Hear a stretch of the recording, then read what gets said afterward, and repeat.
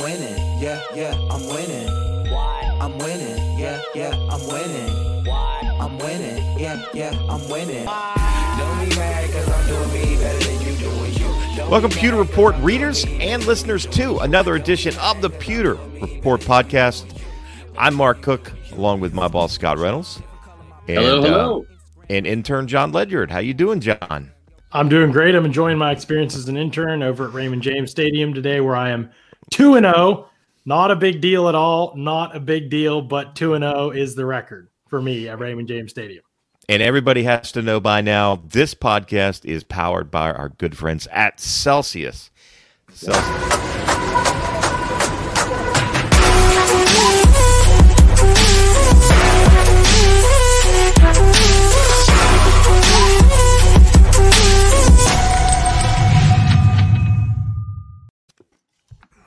You know, you got Peach Vibe? I got it, Scott. My victory Peach Vibe. I know everyone was wondering.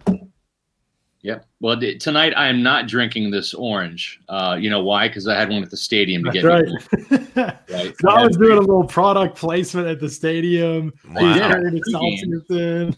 You know, I thought orange juice, orange Celsius in the morning. I'm going to go with orange Celsius. Let's get this Sunday started off right. And certainly that was the case when you look at this Buccaneer team.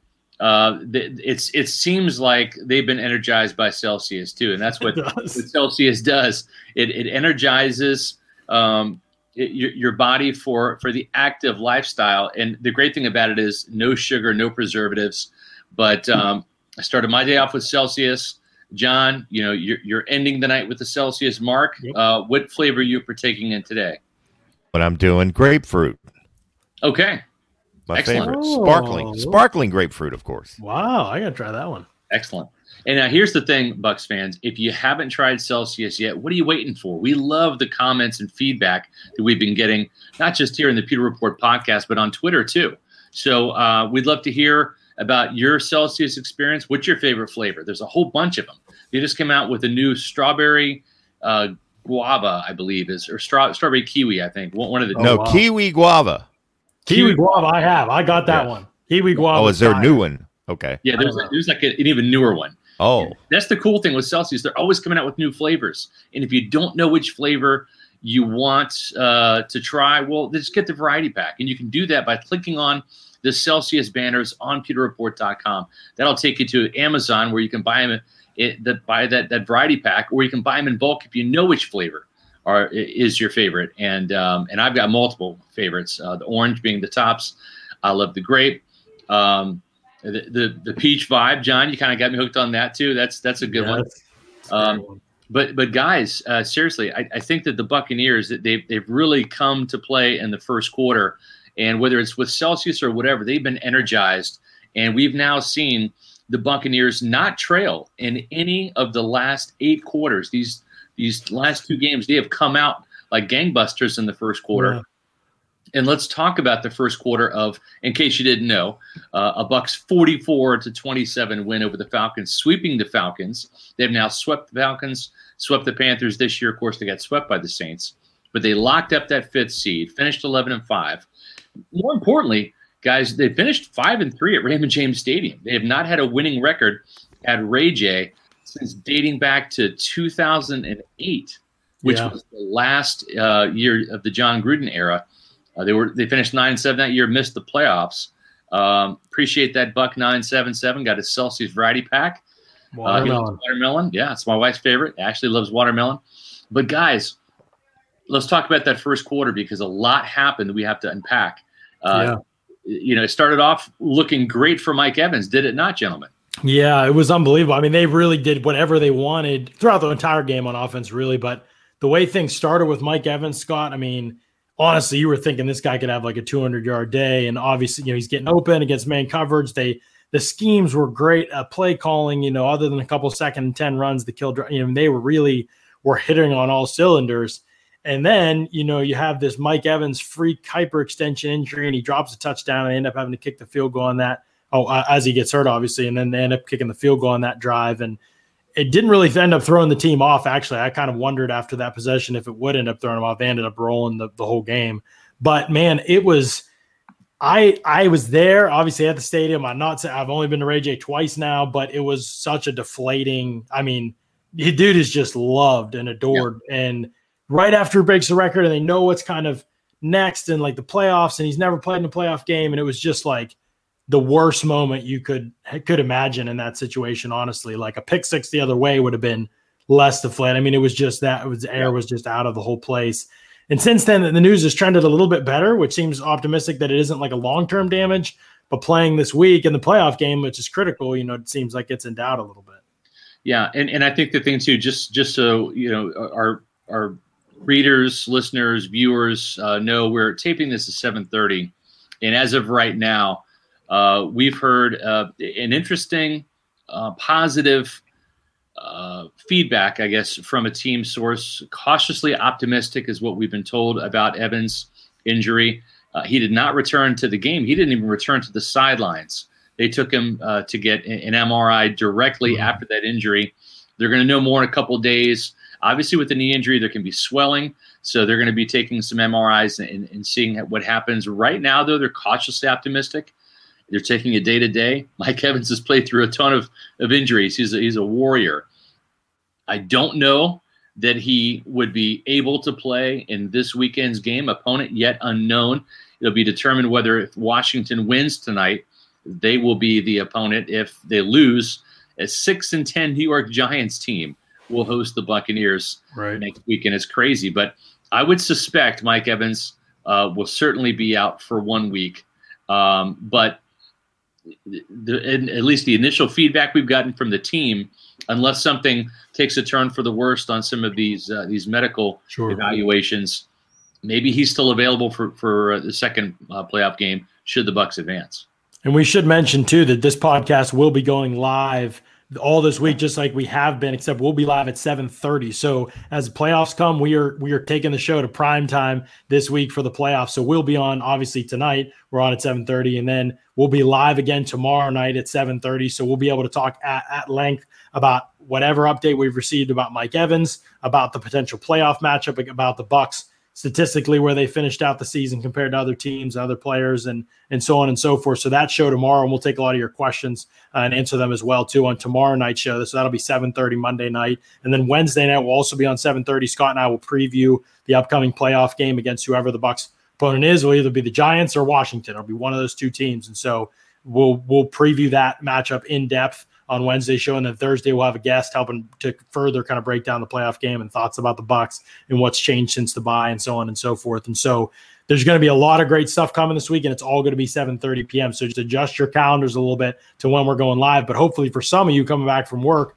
that time slot actually helps you a little bit. Get home, get settled in, get your dinner, get your kids down or whatever, and then hopefully to be able to tune into the podcast. We're hoping that that'll help everybody kind of jump in here for the playoff push as we all kind of have fun during this week together.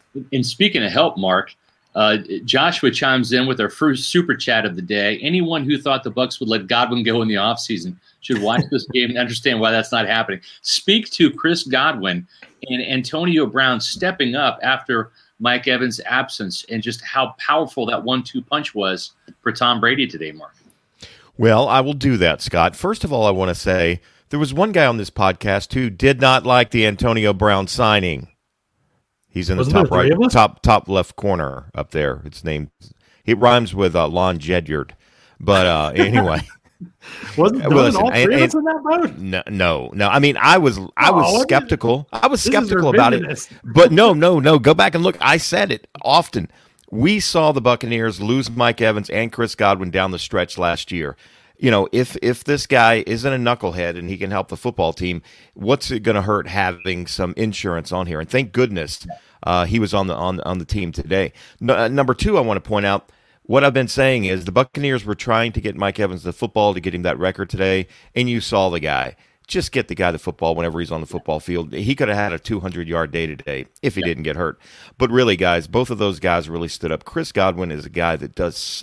I wrote this in the most impressive. I put him on the list, and you know, although the stats don't come anywhere near last year's numbers, it may be a better year this year because he's battled through injuries. He's a tough guy. He's come up clutch. He just doesn't drop the football at all, and he does so much of the dirty work that we don't see all the time unless you're really watching him on plays that aren't necessarily going to him. He's just a tough SOB and a great guy, and I agree. I think the Buccaneers absolutely make him a priority as far as keeping him. You can't let that guy walk. I mean, he's not just a guy you can replace. I like Tyler Johnson. We like Scotty Miller to agree, but there's just one Chris Godwin on this football team, and thank goodness he's healthy.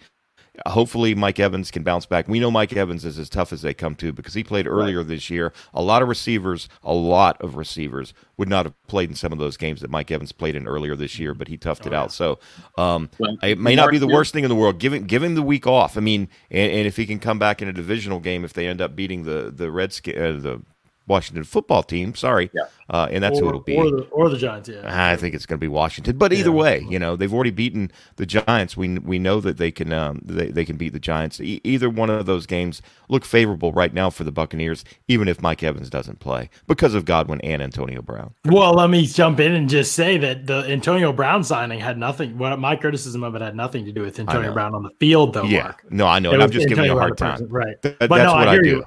Right. I know, but I hear you, and I appreciate that hard time. And I will return the favor in asking you what your evaluation of Tom Brady's performance was today, because the fans are waiting with bated breath to hear your analysis. The guy was unflappable. I mean, he took one sack because Donovan Smith decided that nobody needed to block Dante Fowler Jr. Just said, you know what, screw it, we're going to give him one sack. Dante may have paid him a little bit to miss that one, but other than that, I mean, the guy was just on fire. There were, a couple balls a little bit off target, but I mean, that throw to Chris Godwin that was your game changer, John, in your game changer article. People need to go to Pewter Report and read that right now.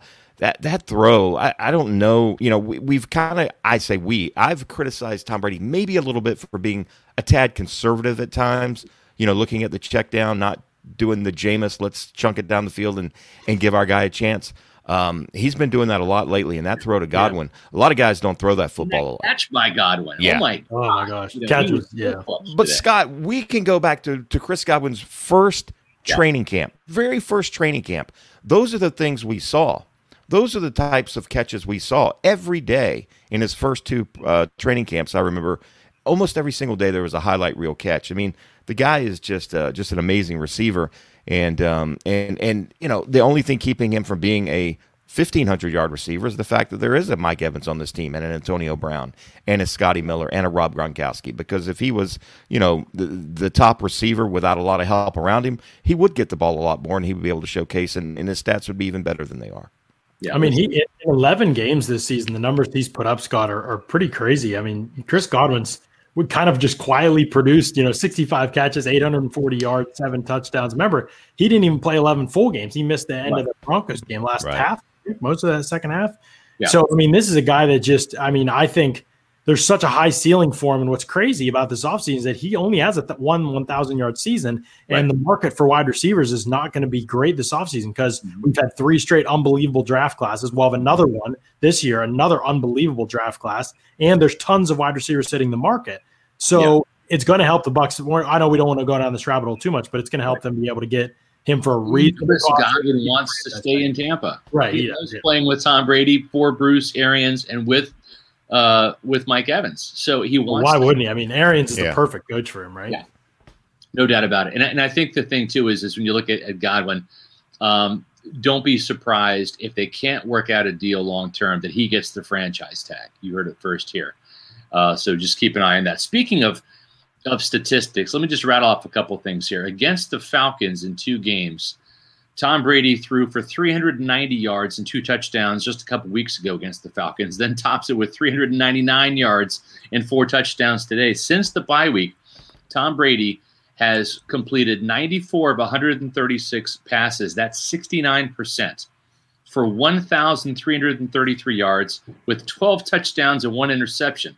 And this offense has gone from scoring 26 points against the Vikings to 31 points against the Falcons to 47 points against the Lions to 44 against the Falcons again, putting up 303 yards, 416 yards, 588 yards, and 485 yards. So they're averaging 448 yards, 37 points per game, John and Mark, since the bye week. Now, to put that in perspective, the Bucs for the season ended up 30.8 points per game. That's the third highest in the league behind Green Bay and Buffalo. But they're averaging since the bye week 37 points per game, a touchdown more than their season average. This is the hottest offense heading into the postseason right now in the NFC, and that maybe includes Green Bay. And if you want to give Green Bay the slight edge, that's fine. But we're talking like 1A and 1B right now between Tampa Bay and Green Bay from an offensive firepower standpoint. Yeah, I would not give Green Bay I wouldn't give Green Bay the edge. I would say Tampa Bay. I mean, statistically, I don't think even Green Bay touches those guys right now. I mean, they have a little bit. I mean, I don't know why you say that, Scott. I mean, maybe because I have this 1977 license plate right here, or better yet, this is even more old school. How about that one? And that's when the Packers and Bucs were both in the NFC Central Division, or as Warren Sapp would say, the NFC Norris Division. Right. The Lindicki years. Don Mikowski years. Haas Wyjuk points out that I don't know where, and Haas, you can mention if you saw this stat somewhere, how many play action, or if you just counted this yourself going back through the game, but 9 play action calls out of 42 dropbacks, 3 play actions on the opening drive, though. Yeah, I mean, I'm not sure. I think honestly, 9 play actions for them is pretty solid for the Bucs offense. But yeah, they were trending kind of up. But I wonder almost in this game if they just were like, it doesn't even matter. Like, I mean, they did whatever they wanted in the past game. There were a couple drops, a couple not on the same page. Even AB and Tom Brady not always on the same page. In the vertical routes and stuff. A couple of those. But I mean, there was a couple like near catches in the back of the end zone, but there wasn't anything where you were like, man, the Falcons are just shutting down. That, you know what I mean? Like, right. So I wonder if they just thought they could give Tom Brady the opportunity to see the whole field on some straight dropbacks, and that was why. I mean, play action's a great tool, but if you have other things that are working, you can use those things too. But really interesting how they approach this game. Scott, you and I were talking before the game, and we said, this is a game where we could see them running the football. Claire was typically when they've gone in pass heavy to a game, Hudson's been up and Auclair's been down, and they switched to this, and that was just one thing. And then, Rojo's back, and so, you want to protect Brady maybe some, get Evans's yards, but nope, they were going to air it out all game. I mean, they called a ton of passes. I just know Brady dropped back, I think, 42 times in this game. They ran the ball 22 total times. Yeah. Brady actually ran a couple of those too. So it was, not the game plan that we I think he dropped back more than 42 times, I guess. But yeah, it was not kind of the game plan that we were anticipating, much to our happiness now that, obviously wanted Brady to be healthy. But and you know what, John, it's interesting, right? Because we were expecting, especially in the fourth quarter with those last 2 possessions, that as we saw Tom Brady get 40 touchdown passes, which set not just a Bucs single season record, but also broke Peyton Manning's previous record of 37 touchdown passes with a new team. Yeah. So Brady, he upstaged Peyton Manning again today with an NFL record of his own. But we were expecting to see Ronald Jones kind of get force-fed the ball at the last 4 or 5 minutes of the game. Yeah. When Tampa Bay was up, and Mark, he finished with 78 yards on 12 carries.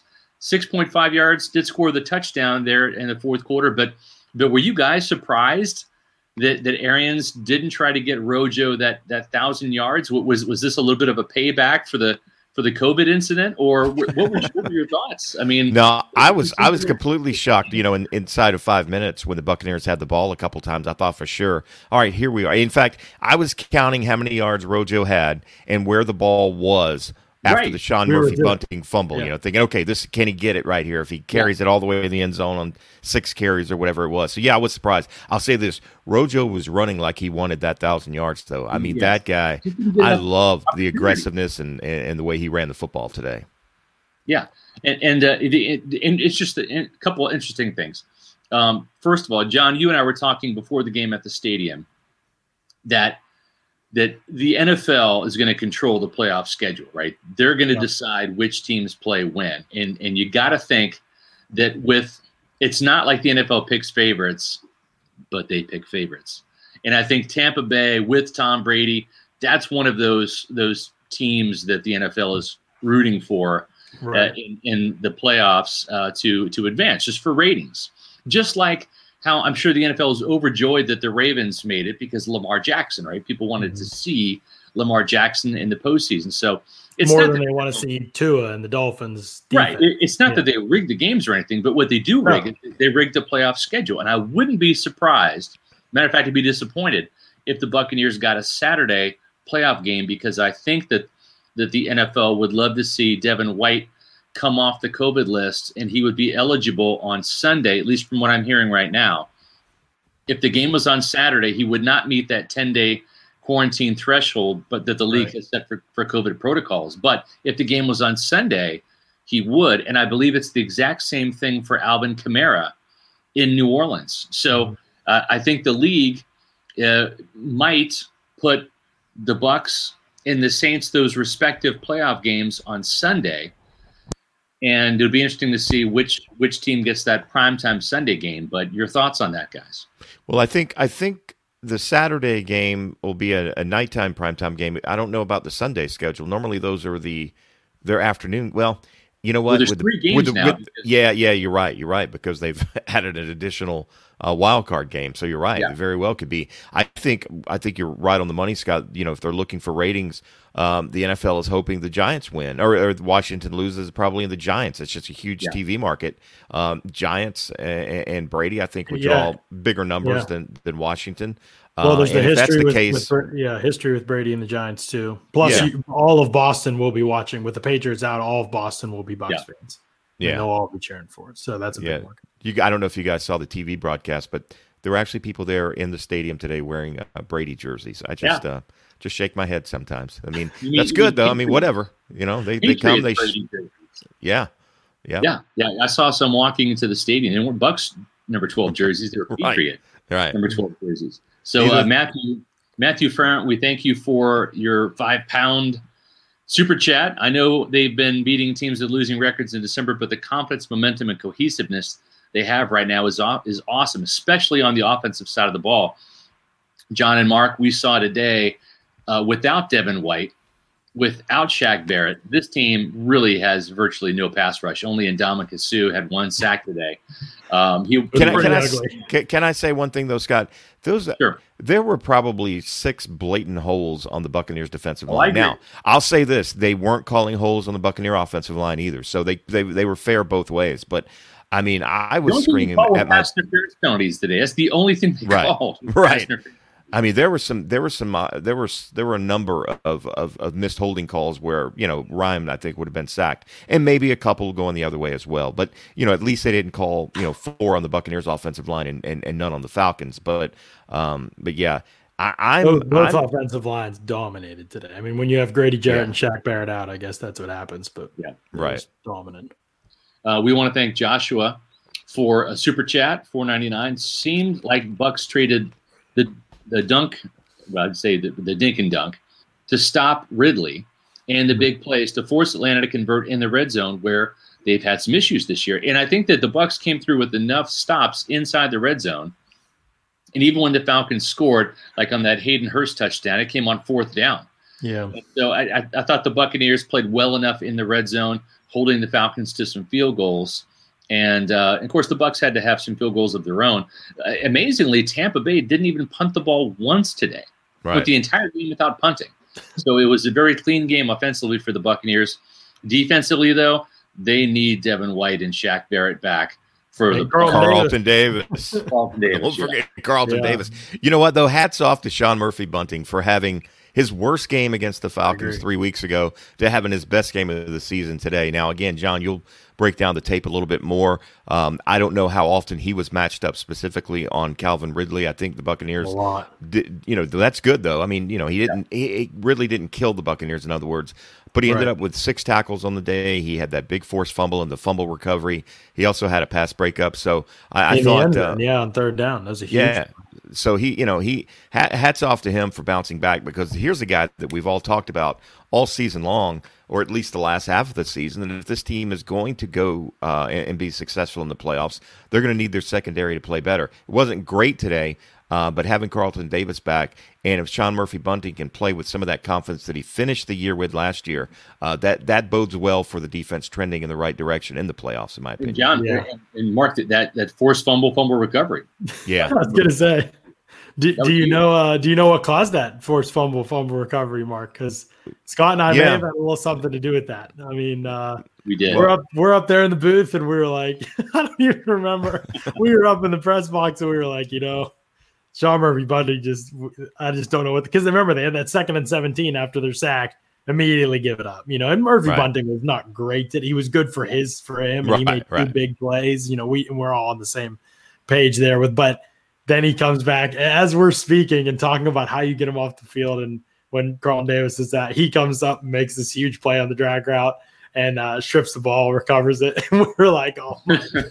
It was literally after we were dogging SMB. But you know what? Sometimes, guys, those are the things that have to happen for a guy to just, football is so mental too, obviously. I asked him it after the game too, because you hammered him with your question, and I didn't mean to. I wasn't trying to be a jerk, but I was just trying to be honest. And he was, and actually he and I chatted after the game about that specifically, and he was like, "No, I understand your job. You have to ask those questions," and I was like, "Okay, cool." But hopefully, it helps him turn a corner because we know he has the physical skills to do things. I love the fact that he admitted that his technique was terrible. And as soon as he said that, the first thing I thought of, John, was you, because you talked about it right after that game that, his technique and he was letting guys get off the line of scrimmage. That was the big thing. And he brought that up. You brought that up in that podcast that, he was just letting guys free, or actually, I think you brought it up in maybe your Bucks briefing the following week or whenever it was. He just lets guys off the line of scrimmage too easily, and then he's in a trail position. And he literally answered that question basically like your article. He was great. I mean, it is easy to see why they are so impressed with who Sean Murphy-Bunting is as a person and why they keep giving him chance after chance after chance. And I still have my doubts that one game doesn't change, that a couple of plays don't change, how I feel. I'm a sample size guy. I say that all the time. Like, I'm going to need to see consistent play trending in the right direction. But for a game, he played about as well as I thought he could have played today and made a couple key plays. So it's a good sign, trending in the right direction. They're not going to go away from him. Like I said, we can talk about how Ross Cockrell's been better and how we'd like to see Cockrell, Dean, and Davis as the top 3 guys. It's just not going to happen. He's going to be one of the guys. He's got to play consistently better. I think that defense is terrifying right now, to be honest. I know today they were without some guys. I'm not going to be too critical of them because of that, because they're key guys. I mean, their best pass rusher and your best corner. When you're not super deep at either spot, the Bucs are not deep defensively other than safety. It's not going to be a great day for you. And so there's definitely some, I understand that. I'm not going to be too, but they really haven't played well the second half of the season. And the offense is really having to carry things now. They look like they're capable of it, guys. Though. That's the exciting thing. And you know what, John? I was thinking about this during the game. If the Buccaneers, it all comes down to you look at the Buccaneers' wins and you look at their losses. If Tom Brady is protected and has time, there's not a defense in the NFL that's going to stop him. There's too many weapons, and he's too good. So whoever they play, whether it's Washington, whether it's the Giants, whether then it's on to New Orleans or Green Bay, wherever it may be, they've got to be at their best at the offensive line. If they do that, I don't care if the defense struggles a little bit because they can beat anybody in the NFL with their offense when Tom Brady has time and is protected well. I agree with you completely. And if you're just joining our live podcast tonight, we're streaming on YouTube. And if you haven't yet, go to YouTube, click on Pewter Report TV, hit subscribe, and then hit notifications. And every time we're on, and we're going to be on at 7:30 this week, 7:30 Monday, for the Bruce Arians day after game press conference review. We'll have a Mike Evans update. I'm going to give you a Mike Evans update real quick here in just a second.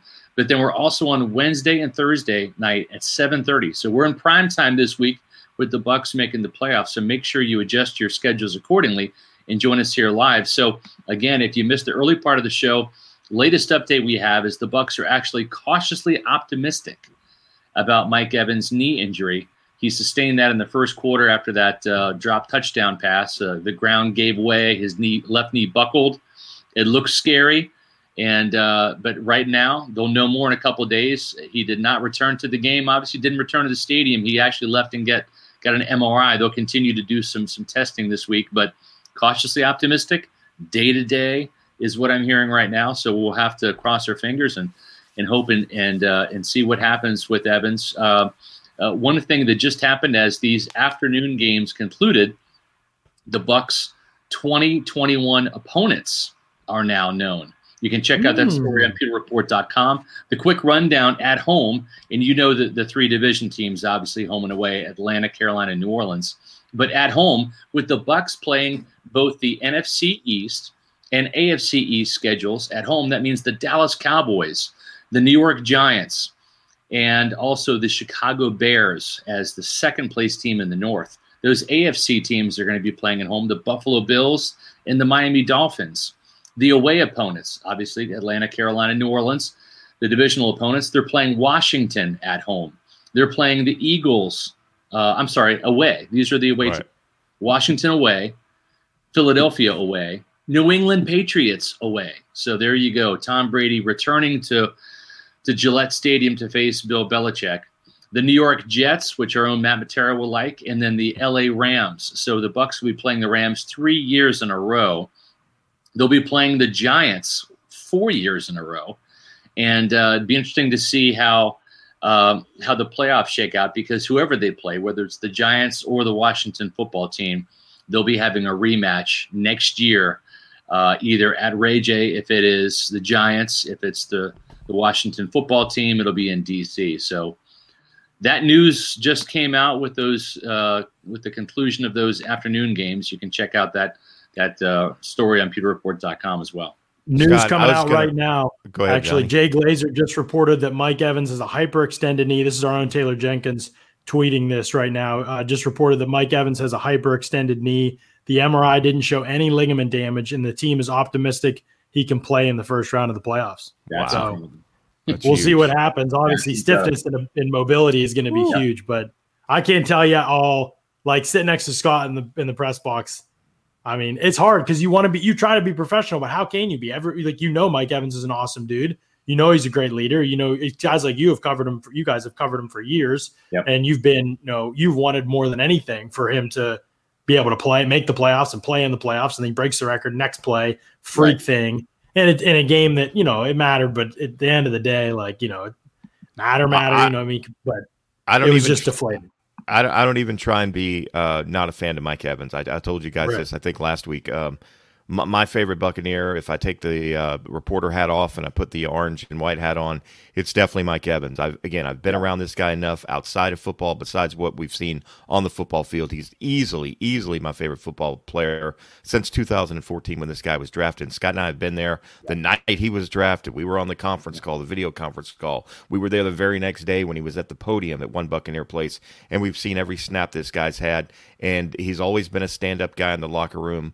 I was talking to some of the PR people this week about Mike Evans, and even when he doesn't want to do an interview, he'll still do the interview. You know what I mean? He's just that kind of guy. He wants to please. He's a human being. He's phenomenal. And the crazy thing is right now, and here's my five, and people have their own, but you look at the top five Buccaneers of all time, right? I think in most people's top five, you're looking at obviously the Hall of Famers, right? You're looking at Warren Sapp, Derrick Brooks, Leroy Selman, in no particular order. I don't want to offend anybody. Rondé Barber, I think just his longevity, he's in the top four. That five spot's kind of fluid, whether it's Hardy Nickerson, Mike Alstott, whoever. But I tell you, when it's all said and done, Mike Evans, I think, might end up as in that top five. I think he cemented his Hall of Fame status with that record today. Oh yes. Yeah. That's not a Buccaneer record.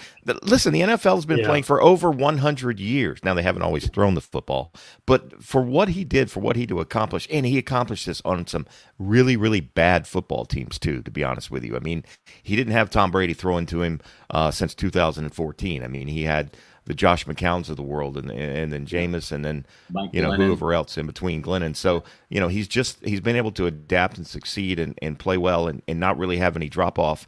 and just a good guy all around, just a great guy. And I'm happy. That's great news because I've seen Buccaneer players get carted off the field and injuries, and you're like, well, damn, that's too bad. But this one really shook me because, number one, of how it happened and when it happened, right after getting that record, and the fact that now the playoffs are coming, and you talk about a guy that deserves to be on the field when the playoffs start. It's Mike Evans. Oh, yeah, absolutely. And what's great about this, guys, obviously Evans coming, if he's able to come back and Glazer's right, and Glazer's not he's not wrong very often. So we take a lot of solace in what he says for sure.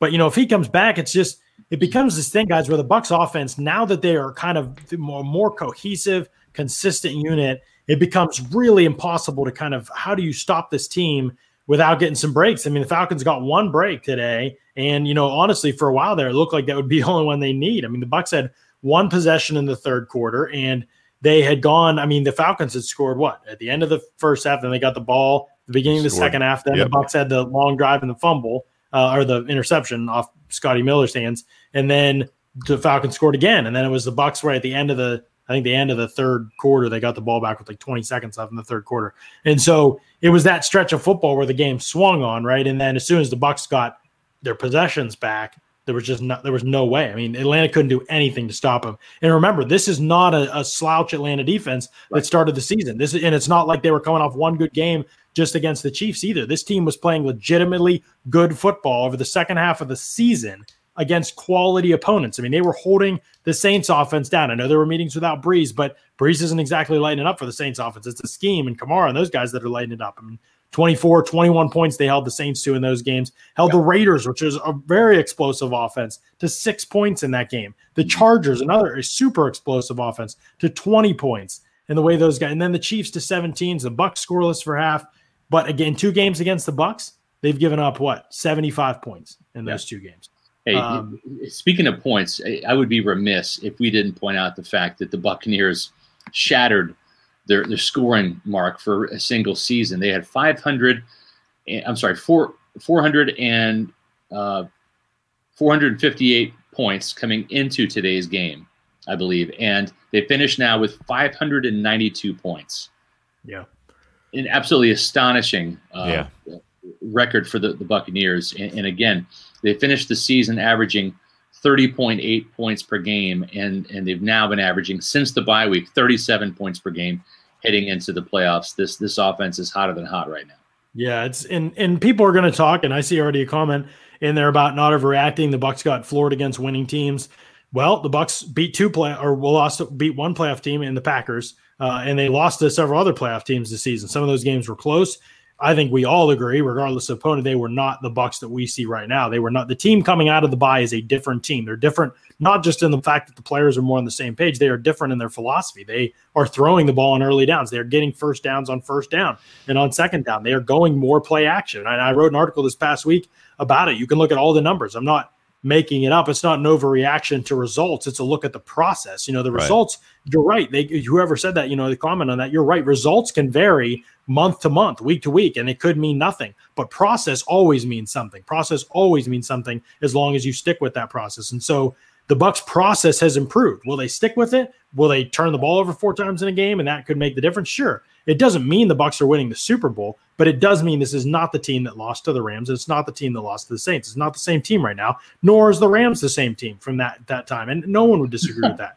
This is not the same Rams team, and even with or without Goff. So it's different. It changes over time. People, every time I put out power rankings, people are like, oh, what happened? This team beat this team in week 3. How can you have them over this team? Because football changes, not the same. One result is not bigger than the big picture. And right now, the Bucs are clearly a better team than the Rams and better team than Chicago, and maybe a better team than Seattle and some of the other teams in the NFC. You could make a conversation that the Bucs are the hottest team in the NFC right now. Doesn't mean they won't lose in a 1-game playoff. Football is a fickle game. It doesn't mean those things. And it didn't age well. I hate those comments. Like, we are looking at the process. We are not looking at the Bucs being 11-5 and winning 4 straight games. We're looking at how they did it, and how they did it shows that they are doing a ton of things the right way, and it means good things for this team moving forward. It doesn't make them perfect, just means good things moving forward. As much as you were willing to say that the Bucs are hotter than the Packers right now, looking at the statistics now, The Packers swept the Bears. They beat them today 35-16. They beat them earlier in the season 41-25. That was up in Lambeau. That they won today in Chicago. And in between those victories over the Bears, you're looking at a 30-16 win over the Eagles, a 31-24 win over the Lions, a 24-16 win over the Carolina Panthers, and a 40-14 win over the Titans, which is probably the most impressive one out of them all. But that's 1, 2, 3, 4, 5, 6 straight wins for the Packers now, heading into this postseason. And you have to look at the fact that they're going to have the first round bye. So with us still waiting to see who the Bucs will play, and obviously we'll have plenty of time this week on the Monday and the Wednesday podcast to talk about the Bucs' first round playoff opponent. Who do you guys like in the matchups that we do know in the NFC? Which let's start first with the Saints and the Bears.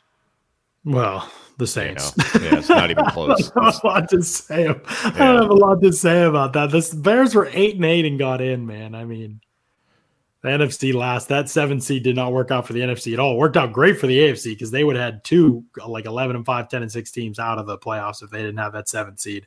It did not work in the NFC. The Saints should roll the Bears. They should, but I also said they should have, rolled over the Vikings last year as well too. Sure.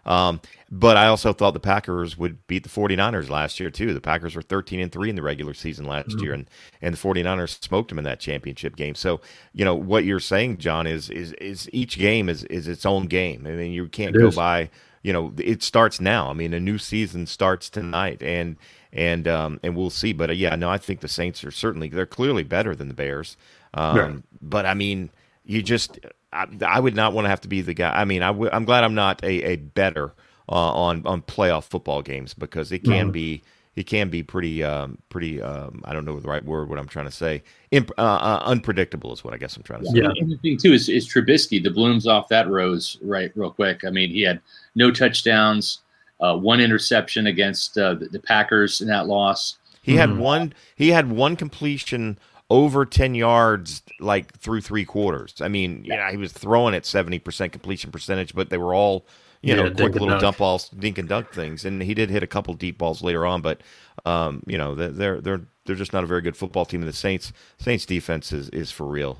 They're better defense this year than they were last year when they did lose to the best defense in the NFC for sure, I think. Yeah. I definitely agree. And I think they had 5 interceptions today too. Granted, it wasn't against a good quarterback, but when you look at defense, that's really how the Rams won today without Jared Goff. They knocked Kyler Murray out of the game, and then Murray came back, I guess, towards the end. But they got a safety, a pick six. It was that defense that really kept the Rams in this game and really secured them a playoff spot. So they're going to be playing Seattle, I'm supposing, without Jared Goff. So a quick look at that.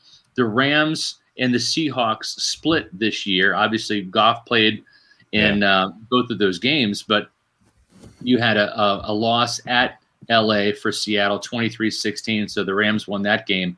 But then just a couple weeks ago, on the 27th of December, the Seahawks returned the favor, beating the Rams 20-9 up there in Seattle. So your thoughts on the third matchup between the Rams and Seahawks?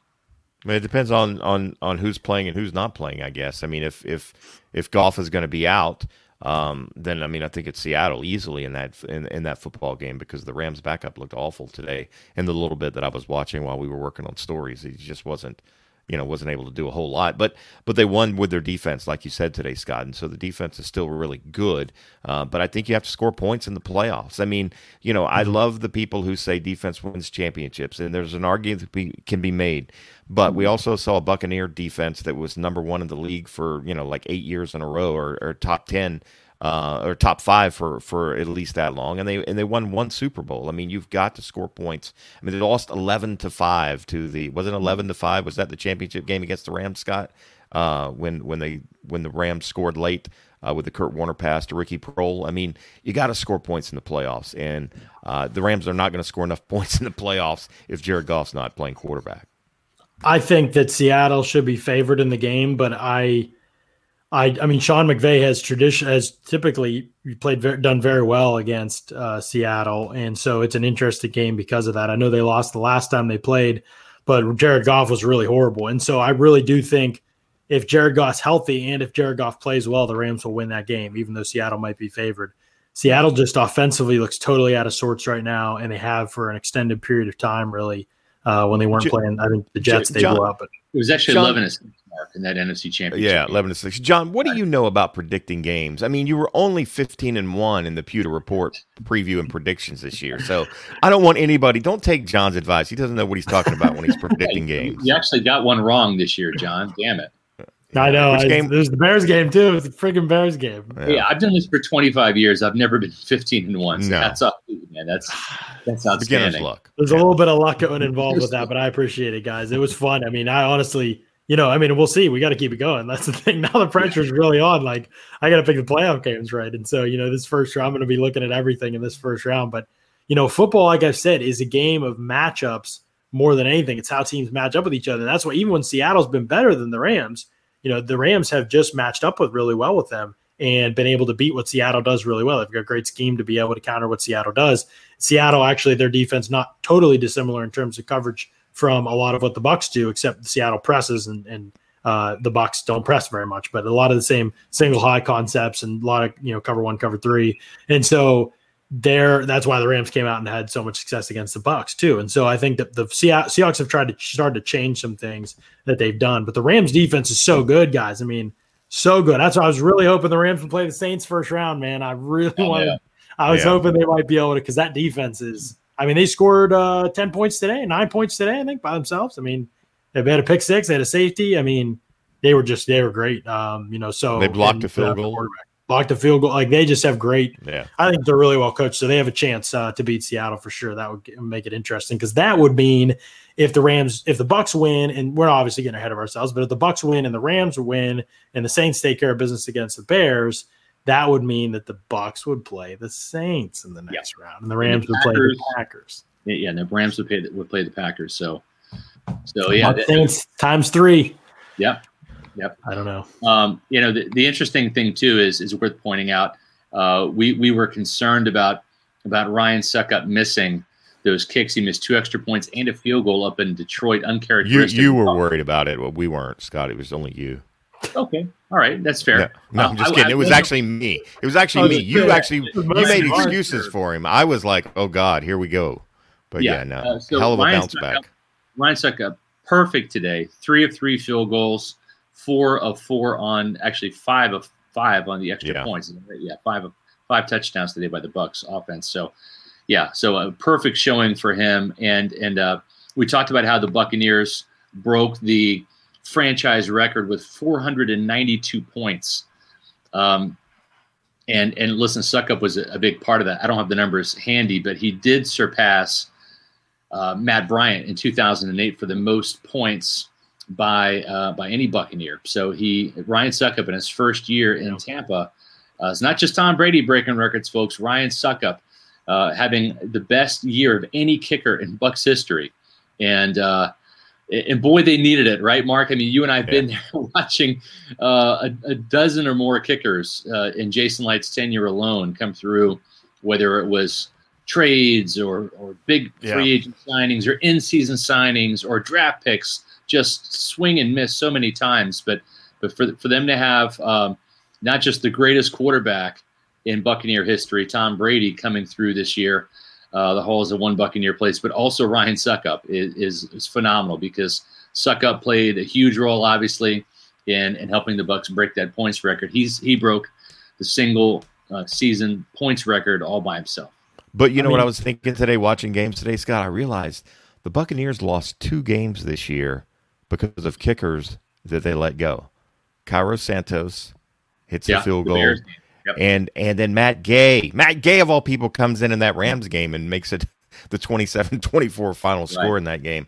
Jesus, it's bad enough they have bad luck, then they let guys go and they come back and beat this football team. So Anyway, I don't know. I don't even know. Is Matt Gay still with the Rams? I'm not sure. He is. Yes, they got let go of their other kicker and they kept him. He's been great, I think, for them. So yeah, I mean, he was not like a horrible play. Like he wasn't like Aguayo. Like Gay's season wasn't like Aguayo. Like, no, there was a lot of promise there. It was just a couple games where he fell apart, and that could still happen. So, but my point, guys, that I kept coming back to watching this game and really thinking about just this season, I just don't know how does anyone win Executive of the Year over Jason Light? I mean, how? Like, how could he brought in Tom Brady, brought in Rob Gronkowski, like brought in Ryan Suckup, even Antonio Brown. Like, look at how big that move was today, and we'll see if he can obviously stay on the straight and narrow. But that move, I mean, just the draft picks, the way he built the secondary, and this year's draft, Tristan Wirfs and Antoine Winfield. Yep. I mean, ridiculous offseason. I mean, this guy had an all-time offseason. Tyler Johnson's player, even Keyshawn Vaughn looks like he can tie his shoes. He needed it though. I mean, he needed it because 2016 will still haunt him a little bit. And when you listen, the fact that he survived 3 head coaching changes and having the overall number 1 draft pick in Jameis Winston and that not working, that just doesn't happen in football. I mean, that just doesn't happen. So, he needed this year to go good. He was due to have some good fortune. And you know what? A lot of that goes to his guys too, John Spytek and Beal and some of those other guys in that front office that also really Mike Greenberg too. Mike Greenberg. Oh, yeah. Listen, I think one of Jason Light's best moves was keeping Mike Greenberg, the Bucs capologist. I call him the cap wizard because this guy has kept Tampa Bay at a salary cap hell the entire time he's been here. And he was originally a Mark Dominic hire. So I think that was one of the best moves that the Light made, was to keep Greenberg. Those guys had done a phenomenal job, not just in helping the Bucs salary cap, but doing these key restructures that have freed up money when needed, right? And the contract extensions, right? They've not allowed anybody that they've really wanted to keep leave Tampa Bay. And they've redone Levante David. They're going to redo Levante again. And re-up him. There's been a lot of accolades that Jason Light deserves. And you know who else deserves some praise? The Glazers. They got knocked a lot for going through this Rolodex of coaching hires, right? 2 or 3 years tops. Raheem Morris got 3 years, then he was done. Schiano got 2 years, he was done.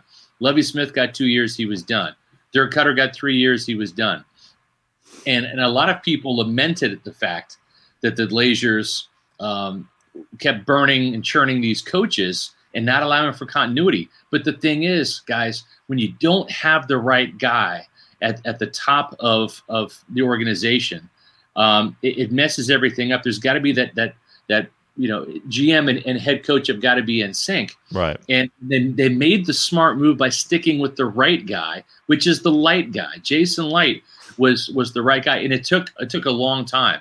But if you go back and look at the roster that Light inherited, I mean, it was Levante David, Doug Martin, Vincent Jackson, and Gerald McCoy, and I mean, and that was really about it in terms of players that were really worth the damn. 4 guys, and 2 on offense, 2 on defense, and Jackson was aging, and I'm just very happy for Jason Light. He's really been through the ringer, but it all paid off. And you look at the moves he made: trading for Jason Pierre-Paul, luring Bruce Arians out of retirement, signing Tom Brady. I mean, that's just like the pinnacle. Those are the top moves. But then there's been a plethora of moves, all the way down to getting Ross Cockrell in season, who's been a tremendous addition.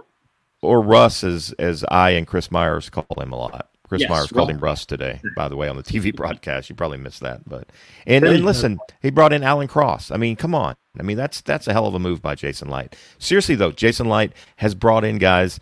Everybody wants to put a feather in the cap for the top draft picks that make it, but he's brought in some role players. The year that he brought Joe Hawley in here, Godster Cherilus. I mean, making the move on DeMar Dotson. He could have easily kept DeMar for one more year, right? DeMar wanted to stay here, would have played for pretty cheap, but he made that tough decision to move on and to draft a rookie tackle that is a gamble. It really is a gamble when you're drafting offensive linemen. But hats off to him and his whole staff. And been perfect, but at the end of the day, the Glazers showed patience with him Yeah. Because at the end of the day, he deserved the patience. They weren't patient with the coaches that couldn't get the results on the field. And sometimes they didn't have all the players. It's been a work in progress. Rome wasn't built in a day. But boy, fellas, 11-5. Yeah, it's pretty great. It's only happened a couple of times in franchise history. Right. It's pretty great. I was looking back through some of the articles before the season. I like to go back and look and what was my process in thinking about this team, and did they do what I expect them to do and things like that. And if you guys remember, I wrote an article predicting the offensive production. Do you remember this? I was writing an article predicting the offensive production. So it kind of popped in my head the other day. I went back and looked, and here's the final count. Now, this was before the final game. So now we've got the final count here. Okay, you ready? Yeah. Yep. Tom Brady, I predicted 585 attempts, 374 completions. He ended up with 401 attempts, so 16 more attempts than I had. Okay. And 610 attempts, which was 25 more attempts than I had. 401 completions, which was 16 completions more than I had. So I had him at about the same completion percentage that he ended up at, which was 65.7%. I had him at 4,600 yards. He finished with 4,633 yards. So I was just off on that one. I had him at 33 touchdowns, which I thought was optimistic. He gets 40 touchdowns. Had him at 11 interceptions, and Scotty Miller screwed it up and gave him 12 for the season. Had him at 7.8 yards per attempt. He was at 7.6 yards per attempt. Wow. So tiny bit under what I had for yards per attempt. And then it's the same thing with the position guys, the skill guys. Mike Evans had him at 75 catches. He ended up with 70 catches. Had him at 1,006. He ended up with 1,006 yards. I had him at 1,152 yards. And I had him at 7 touchdowns. He ended up almost doubling that with 13. Would have had 14 if he hadn't gotten hurt on that play today. Godwin's projections were right around what I had him. I had him at 7 touchdowns. He caught 7. Yep. Scotty Miller was the one that it looked like he was going to blow early on in the season. I was like, he's going to blow out my projections. And he still did kind of. He ended up with 501 yards on the season. So he did pass that 500 mark, and I predicted him only for 353. So it's kind of fun to look back. But the one that caught my eye was obviously O.J. Howard. 51 catches, 707 yards was my prediction for him. And he was about on pace for that when he was hurt. But then it was kind of a plethora of guys stepping up and replacing that production, obviously, Antonio Brown being the main one. But it was Tyler Johnson for a while as well, and even some of the backs. And, Gronkowski was almost exactly what I thought before the season. If he was 40 catches I had him at 40 catches for 520 yards and 6 touchdowns. He ended up with 45 catches for 623 yards. So 100 yards more than I even thought that he did. And I think that was the one people ragged on me the most for. And he had 1 touchdown more than I had too. So numbers weren't too bad, weren't too crazy off, but it was fun to look back and kind of see what the projections were for this offense and see in many ways how they superseded that. I mean, you can't say enough, like Aaron said in today's presser, about what they've done without the practice time that they needed, with bringing in a new key piece in AB. It's pretty wild. I mean, what this group's done is pretty wild, and now we've got a chance to, can they do it in the playoffs? That's what's going to be the key, and that's what we'll be able to talk about all week on the show. Obviously, 7:30 will be on Monday night, Wednesday night, Thursday night. Make sure you guys are tuning in. Going to the Pewter Report TV on YouTube, hitting the subscribe button. We're getting up there in subscribers, and we love it. We appreciate it. But remember, even after the playoffs do end and the Bucs season does end, whatever that looks like, we're going to be still on here 4 days a week. We're going to be talking NFL draft. We're going to be talking combine, whatever that looks like. We don't even know yet. All those kind of things. We'll be talking about Senior Bowl. All that stuff will be brought to you here. And we'll have tons of guests too. So you're going to want to make sure you're subscribed and that you've got the notifications going, and you're able to kind of run through those shows with us, because we're going to have a really fun time on the show. So it's that time, fellas. We got to get our game balls going, right? Well, and you know what? I'm going to say this from a personal standpoint. I'll give you my Bucs game balls in a minute. Okay. From my personal standpoint, I think Briar Greaves deserves a game ball, John. I really do. And Mark, you're the one who told me about Briar Greaves beforehand. And listen, the reason why they're getting a game ball is because my homeowners policy was in jeopardy. I had a couple of incidents around, the structure of my house that needed to get resolved. And Briar Greaves told me exactly what needed to happen. And I switched policies, switched companies, and I made the right call. A lot of homeowner companies are canceling. They're not renewing their policies. They're leaving Florida. Some of those companies are just off and left Florida. And some of them have increased their premiums significantly. So I did what Mark Cook told me to do. I called Briar Greaves. I spoke directly on a couple of occasions to Briar and Sam for that personalized touch of information and getting the scoop on the best rates. And the thing is when I say personal touch, when I email Briar or Sam, guess what happens, Mark? They email you back. Right back, yes. Right back. I mean, they're actually in the office working on a daily basis. They're not on the golf course 5 days a week. It's like within the hour. Right. Like if I want to get a hold of them, I email them, I pick up the phone, and I'm talking to them, not the representatives, the people who own the company. Briar Greaves Insurance, family owned and operated in the Tampa Bay area for over 30 years, serving the Bay Area with homeowners insurance, auto owners insurance, boat owners insurance, life insurance, commercial insurance, and even flood insurance, which we need, especially if you're in a high-risk area living by the coast, because we're living on a big sandbar here in the state of Florida. The folks at Briar Greaves, as we've talked about before, John and Mark, they're big Buccaneer fans.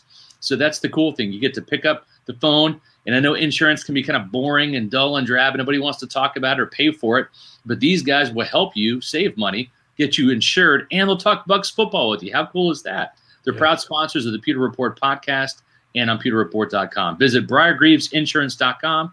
Just click on the website. Go check it out yourself and then let us know what you think about that in the comments. Or give them a call at 813-876-4166. That's 813-876-4166, BriarGreavesInsurance.com. Game balls. I'm going to go first because I have a radio thing at 8:40, so I've got to be out of here in 10 minutes. But I'm going to go first on this. And my first game ball is going to go to I'm going to give it to Mike Evans, not just because he set the tone early in that game, but just a guy that's deserved to see where the Buccaneers are. He's helped this team. He's a guy that has bent over backwards to help the team salary cap wise. It's not just what he does on the football field, but for breaking the NFL record. And I was telling somebody earlier, this isn't just a Buccaneer record or just an NFC record. This is in the history of the NFL. I appreciate Mike Evans for what he's done. Obviously, not Brady Gronk, AB, Godwin, those guys, you guys can pick them. But I'm going to go Mike Evans on the offensive side. Defensively, I'm going to give it to Sean Murphy-Bunting. I know people are kind of giving him a hard time, and Johnny's grimacing at that a little bit, and he'll break down the film and point out that he gave up. It's not about Sean. It's not about Sean. I thought you were going to give it to a certain linebacker who is really good today. Oh, yeah, Kevin Minter. You're right. That led the team in tackles. You're right. Yep. Just goes to show you. Linebackers are all interchangeable, fellas. But no, Sean Murphy-Bunting with a bounce-back game. And I listen, I'm knocking on wood right here that strip, fumble, whatever it was, the fact that he played better today, that he didn't give up a touchdown pass in this game is the catalyst that pushes him to play better. He doesn't have to be an all-star, an all-pro, or a Pro Bowler in the playoffs. He's just got to be better than he has been this year. And hopefully having Carlton Davis back gives the Buccaneers more flexibility in that secondary, and they do play better. So those are my game balls. Ryan Suckup always gets a game ball from me. Also. All right. So my game balls are going to go to, on offense, Antonio Brown. Wow. Scott hates AB, won't give him the game ball. No, that's not true. I just wanted AB to produce. I just didn't like that he was catching about 8 yards or getting about 8 yards per catch when he first got to Tampa. Now he still messes up a lot of vertical routes. But he's not calling the plays, Scott. I mean, he catches what they tell him to throw. No, but he wasn't doing a lot with the ball once he got it in his hands. And now we've seen that run after the catch. We've seen that vintage AB. And it really showed on that 30-yard catch and run to end the scoring for the Buccaneers, that final touchdown. 11 catches today, a season high, 138 yards to lead all receivers.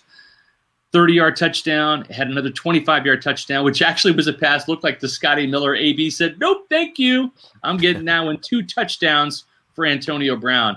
Really stepped up today when the Bucs needed him without Mike Evans. Just like Bruce Arians said, if Mike can't go, we're going to put AB at the slot, and we're going to keep on trucking. And that's exactly what happened today. On the defensive side of the ball, I am going to go with Kevin Minter. I thought he stepped in. And very much like Devin White, he's not nearly the splash player that White is. Doesn't have that sideline-to-sideline speed, but he is a north-south kind of guy. Not the best in coverage, but 9 tackles today. He was a steady Eddie. There wasn't a huge drop-off in terms of tackling. I didn't like the soft zone that the Bucs played. I think a lot of that was due to the fact that Carlton Davis didn't play.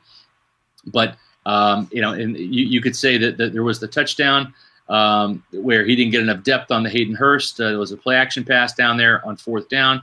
Other than that, though, I like Kevin Minter. I thought he did a credible job stepping in, leading the way with 9 tackles. Other than that, I didn't like a lot of what the Bucs did defensively at all. But Kevin Minter gets my game ball. Christian Peterson says here, not giving Brady the game ball, you actually just try to be a hipster. If there's one word I could use to describe you guys, it would definitely be hipster. That's definitely the one. Yeah. Scott and I are the farthest thing from the hipster. That was Trevor. That's definitely not us. Yeah. I think Mark and I were like Clint Eastwood from El Camino. Get off my lawn. I think we're in that stage of life. But Christian is right about this. Brady is definitely getting my game ball. I mean, Antonio Brown and Chris Godwin were outstanding. But he's right. If it wasn't for Evans, I understand why he dropped it. I'm not blaming him for it. But that's a touchdown. If Cam Brate doesn't fall out of his break, he was going to dust that guy. Like, I think that's a touchdown Brady threw with perfect timing. And that would have been 6. And so he's been unbelievable. It's just too easy to give it to Brady. I mean, that's just too obvious of a choice. It is, but like at the same time, that's why I feel like I need to give it to him, because we take Brady for granted. We only talk about him when he's bad. You know what I mean? And he was brilliant today. And we don't even talk about the offensive line. I mean, I know it's not sexy to talk O-line on this stuff, but I mean, how ridiculous. I mean, ridiculous was the offensive line. It was ridiculous today. I mean, Falcons blitzed a ton over and over again in the second half. Didn't matter. Like, nobody got through. I mean, even Fournette was blocking well today. Like, hey, we saw Brady have 5 carries today for 3 yards, but at least he moved around the pocket. Yeah, John, moved around the pocket. We're watching the press box. We thought, is Brady going to take off and try to run for the first down? I mean, Brady's throw on the move to Antonio Brown, I mean, maybe it was to Scotty Miller. It didn't matter. Like, it was a perfect ball to either of them. And I mean, he is 43 years old. He just threw 40 touchdowns without an offseason in a brand new offense that everybody said he couldn't play in, and that people said he was washed 4 or 5 weeks ago. I mean, it's just unbelievable. Like, we'll never see it again. We'll never see anything like what Brady is again. I really don't think we will. Not in terms of just like, I think we'll see other quarterbacks as good as his peak play, maybe not as successful as his peak play, winning the Super Bowls that he did, but we'll see other quarterbacks play at his level, but not to the age. I mean, the age and the way that he's cared for his body, I mean, it's unbelievable to watch him. Physically, I'm telling you, there's no drop-off in ability. Yeah. Physically, there just isn't. The league has changed. It's made it harder for pocket passers, which in a lot of ways makes what he's doing even more completely absurd. There are not a lot of pocket passers that are eating it up in the NFL today, and Brady is absolutely eating it. I mean, he has been phenomenal this season. So he gets my game ball. I thought he was unbelievable in this game. Defensively, you're right, Scott. I mean, there was not a lot to get excited about in this game. Levante David was great, though. I know I always end up picking him. I can't believe you picked Kevin Minter over Levante. I was trying to think of who I'd pick if you picked Levante David and Kevin. But Levante David had a big. I was going to set Levante up for you, John. That's I know. I appreciate that. Yeah, Ndamukong Suh had it. And Ndamukong Suh had a decent game too. Yeah, I just can't give it to anybody because the pass rush. But it was just so bad. But I mean, but I thought David early in the game slashed through, tackle for no gain, lost a half yard, whatever. Tackle for loss later in the game, stripped receiver. I think it was Brian Hill in a 3-yard pass over the middle. He stripped him, and the Bucs should have recovered, didn't recover, and the Falcons recovered. But he continues to be one of those guys that, I know I'm going to say it, make splash plays, the tackles for loss and the strips, I think are something, again, we just saw Levante with a strip on a tackle for loss last week. Like, those plays change a game in the playoffs. I mean, they change a game, they change the course of so I still think he's that type of player. And you were dragging me a little bit, Scott, in the press box, because he did give up the almost touchdown on that. Was that a fourth? I think it was a 4th down. He had a Hayden Hurst that they ended up calling back because he was down at the 1 and they scored anyway. But he was right there in coverage and just missed the ball. And that's the same thing that happened with Jordan Whitehead with Hayden Hurst back in week 15 or whatever. But anyway, it was another performance by David, I thought, that gives me a lot of hope that this Bucs defense, they are going to need somebody to make a play. I think Carlton can be that guy. I think Levante can be that guy.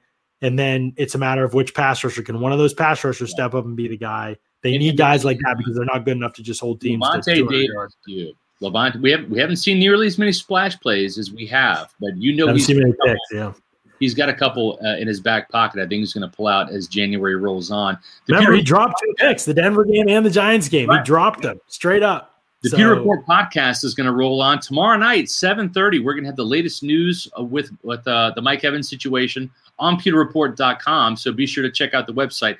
More post-game coverage coming up on pewterreport.com. And, of course, we'll find out after the conclusion of the Washington-Philadelphia Sunday night game who the Bucs will play. And more importantly, when will they play next week? And will they get Devin White back from the COVID list?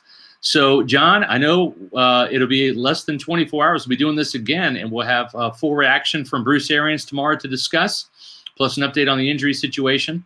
And we want to thank all of you out there in Pewter Nation for checking out the Pewter Report podcast tonight and for our content. We're having a record day on pewterreport.com. It's blowing up. And obviously, Buccaneer fans are happy this team is 11-5 and playoff bounds. We will talk to you tomorrow. And again, this whole week, primetime podcast, 7:30 Monday night, 7:30 Wednesday, where John and I will be back for our Pewter Report preview podcast. Will it be Washington? Will it be the New York Giants in a rematch? We'll have more on that tomorrow. And then Thursday night, John will be on with the guest to be determined. So we want to thank you all for subscribing to us on YouTube at Pewter Report TV. For John Ledyard and Mark Cook, I'm Scott Reynolds, saying we'll see you tomorrow for another edition of the Pewter Report podcast. Out.